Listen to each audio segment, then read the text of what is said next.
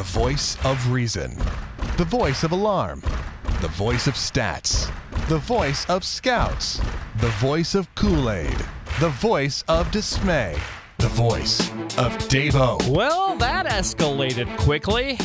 As in 4 runs in just 1+ inning for Danny Duffy and 4 runs in just 1 inning for Franklin Morales. As Cleveland absolutely clobbers the Royals 10-3 and evens up this series at 1 game apiece, with the rubber game coming Thursday afternoon at 1. It's Dave-O, and I am glad you're along for another edition of Clubhouse Conversation. This is your dish, where we will preview tomorrow's finale with Cleveland and the matchup of good old Edinson Volquez against Corey Kluber. We'll talk about that coming up and break down this game, including whether or not you should be worried about Danny Duffy. We'll talk about that here momentarily. But first, our player of the game tonight, Kendrys Morales. The big home run, at the time at least, brought the Royals back to within 2. The 2-run shot in the 4th inning, with 2 outs, scoring Lorenzo Cain. And that makes only him and Mike Moustakas with 3 players of the game so far this year on Clubhouse Conversation. So Kendrys ties Moose for that coveted Clubhouse Conversation Player of the Year award that we'll award at the end of the season based on players of the game. And yeah, his 4th home run of the year for Morales. Just crushed the ball. With 2 outs in the 4th, like I said, it drove in Lorenzo Cain. And really tonight, outside of Brandon Finnegan and Chris Young, that was about the only bright spot for the Royals. I mean, offensively, KC was rough tonight. And a lot of that goes to Carlos Carrasco. Pitched a nice game for Cleveland. But the Royals did hit some balls very hard tonight. There were some great defensive plays, namely the one by Lonnie Chisenhall there in the 5th inning, Chisenhall makes 2 great defensive plays and then drops the pop-up. So, that's baseball. That figures. But the Royals got a little bit of a taste of their own medicine a couple of times tonight from Cleveland. So the Royals did hit some balls hard, but then again, you got to give a lot of credit to the man, Carrasco. I mean, you strike out Alex Gordon on the night a total of 4 times. 3 of those times on the changeup and breaking ball down to Gordon. Wasn't his night tonight. Rough night. He'll come back tomorrow. So the golden sombrero for Alex, and no Royal had 2 hits tonight. So just not much to talk about outside of Cain's triple and outside of Morales' home run. What else was there? Not much. And pitching-wise, same thing. Danny Duffy, the worst start we've seen him have. Well, let's correct that. That's not the worst. There were 2 worse because there were 2 games where he came out early with elbow and arm injuries. Those are the only 2 starts, though, in his career that have been worse than tonight as far as length of time he went. Tonight's definitely his worst true start of his career at the major league level. 1+ inning, 4 runs on 6 hits with 2 hit batters. And let's keep in mind, the 3 outs Duffy got, one of them came on a beautiful outfield assist from Lorenzo Cain. That's our play of the game, is gutting out the runner at home plate. No idea why Cleveland sent him there. I was at the game. I didn't see if he ran through the stop sign or not. So I don't know if he did or not. Jason Kipnis, let me know if you happen to see that or not. Missed that sitting there at the game. But 1+ inning for Duffy. So one of his 3 outs came on an outfield assist. The ball was hit hard all over. It was a nice move by Ned Yost to get him out when he did. Duffy sees his ERA balloon up to 4.55. Could have been a lot worse had Brandon Finnegan not come in and gotten that nice double play ball. Just one of those nights for Duffy. We got a tweet earlier from John asking, should we be worried about Duffy? No, he's fine. There was just one of those nights. He didn't have any command tonight. No command at all. Was wild. He hits a couple of batters, misses Salvi's target by a couple of feet several times, and balls hit hard. And let's give Cleveland some credit also. We've been saying, yes, their offense has been porous so far this year, but for the last week, I've been telling you, this Cleveland offense is going to wake up soon. It's just a matter of time. They got Nick Swisher back in the lineup this series, and I understand he's not a marquee player on that team, but it's a nice supporting cast member, a nice, extra piece. And they've got Yan Gomes, who I believe is their 3rd or 4th best offensive player, or at least will be. He'll be back here soon at the catcher position. So, Cleveland, those 2 guys coming back is going to help huge, and they're not this bad offensively. They're going to start hitting. We're going to see, Carlos Santana getting on base, drawing walks at a ridiculous rate like he always does. The home runs and power are going to come from him. Brantley's going to hit some more. You just know Bourne's not going to hit 190 or whatever he's hitting the whole season. You just know Cleveland's going to get more out of their offense. So let's give them some credit tonight.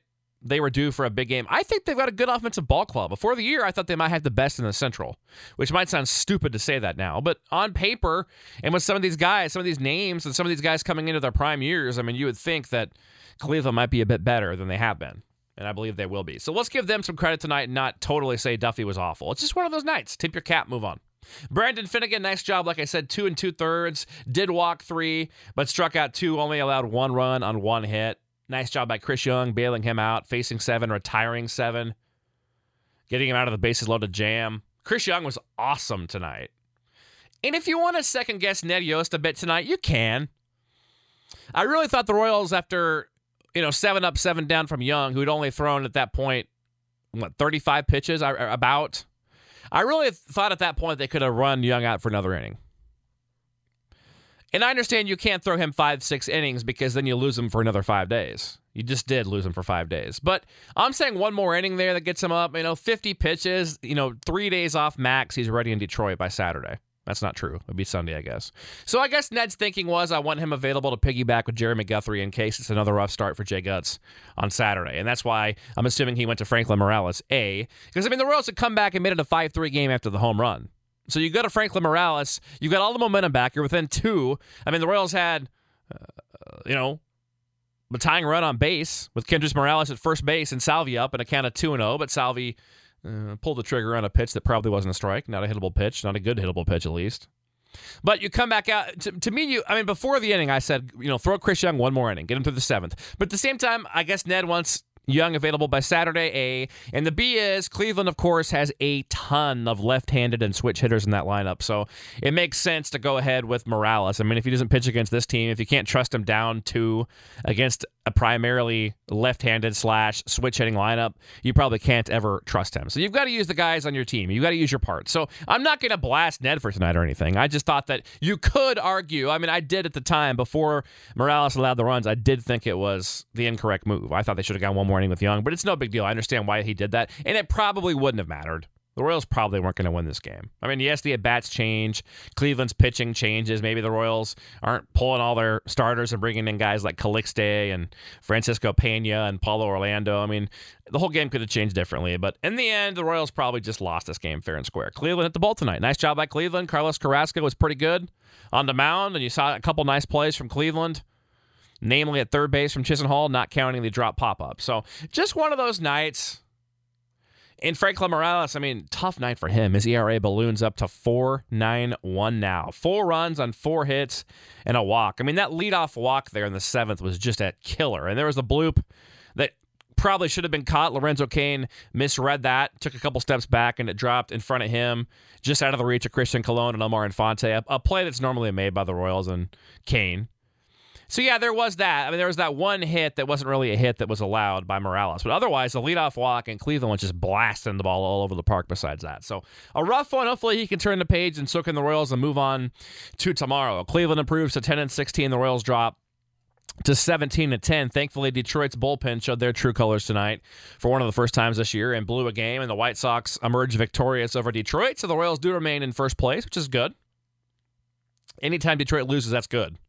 I'm more concerned about wins and losses right now for the Royals, and then about Detroit, racking up some losses. Every game they lose, it becomes easier for the Royals to hold them off and recapture the AL Central for the first time and win a division for the first time since 1985. Hard to believe it's been that long since the Royals won a division. Now, tomorrow, the rubber game, it's school day at the K, so you can look forward to a lot of shallow outfield pop-ups being celebrated as home runs. I always get a kick out of that. And I was that kid, too. It's great, It's kind of cute. Can a grown man say the word cute? It's kind of cute hearing all the kids get so excited about an infield pop-up. So you look forward to that tomorrow, and hopefully look forward to a Royals win. A good matchup out there if you like pitching. Edinson Volquez, who brings in a 2.10 ERA against Corey Kluber, a 4.62. Kluber's been getting lit up, coming off 4 earned runs in 5 innings his last start against Toronto. Before that, the Royals got him for 4 earned runs and 10 hits in 6 1/3. So Volquez has been really good, obviously. 5 hits and 2 runs. He was a tough luck loser against David Price in Detroit on Saturday. His first start against Cleveland this year. What do we think of this game? I think it's a slight KC favor. It's a toss-up game, though. I just have a feeling. It just feels like, and I was talking to my buddy Tony tonight as we sat behind home plate at the K. I was just talking to my buddy Tony saying, it feels like one of those games where Volquez might go 8-9 innings. I hate saying that because I just have a weird feeling Volquez is going to throw a gem, like a shutout or a 1-run type game. Just a feeling. I mean, the Royals need the innings out of him. Sitting down Pino, you no longer have him in long relief. You basically don't have Finnegan or Young in long relief tomorrow. So you're kind of one day without long relief tomorrow. So you pray for no extra innings games, and you hope that Volquez can give you 7 innings. I suppose even if he goes 7 and the game goes 10 or 11, you're still covered with Matson and Holland and Davis, and Frazier could go again.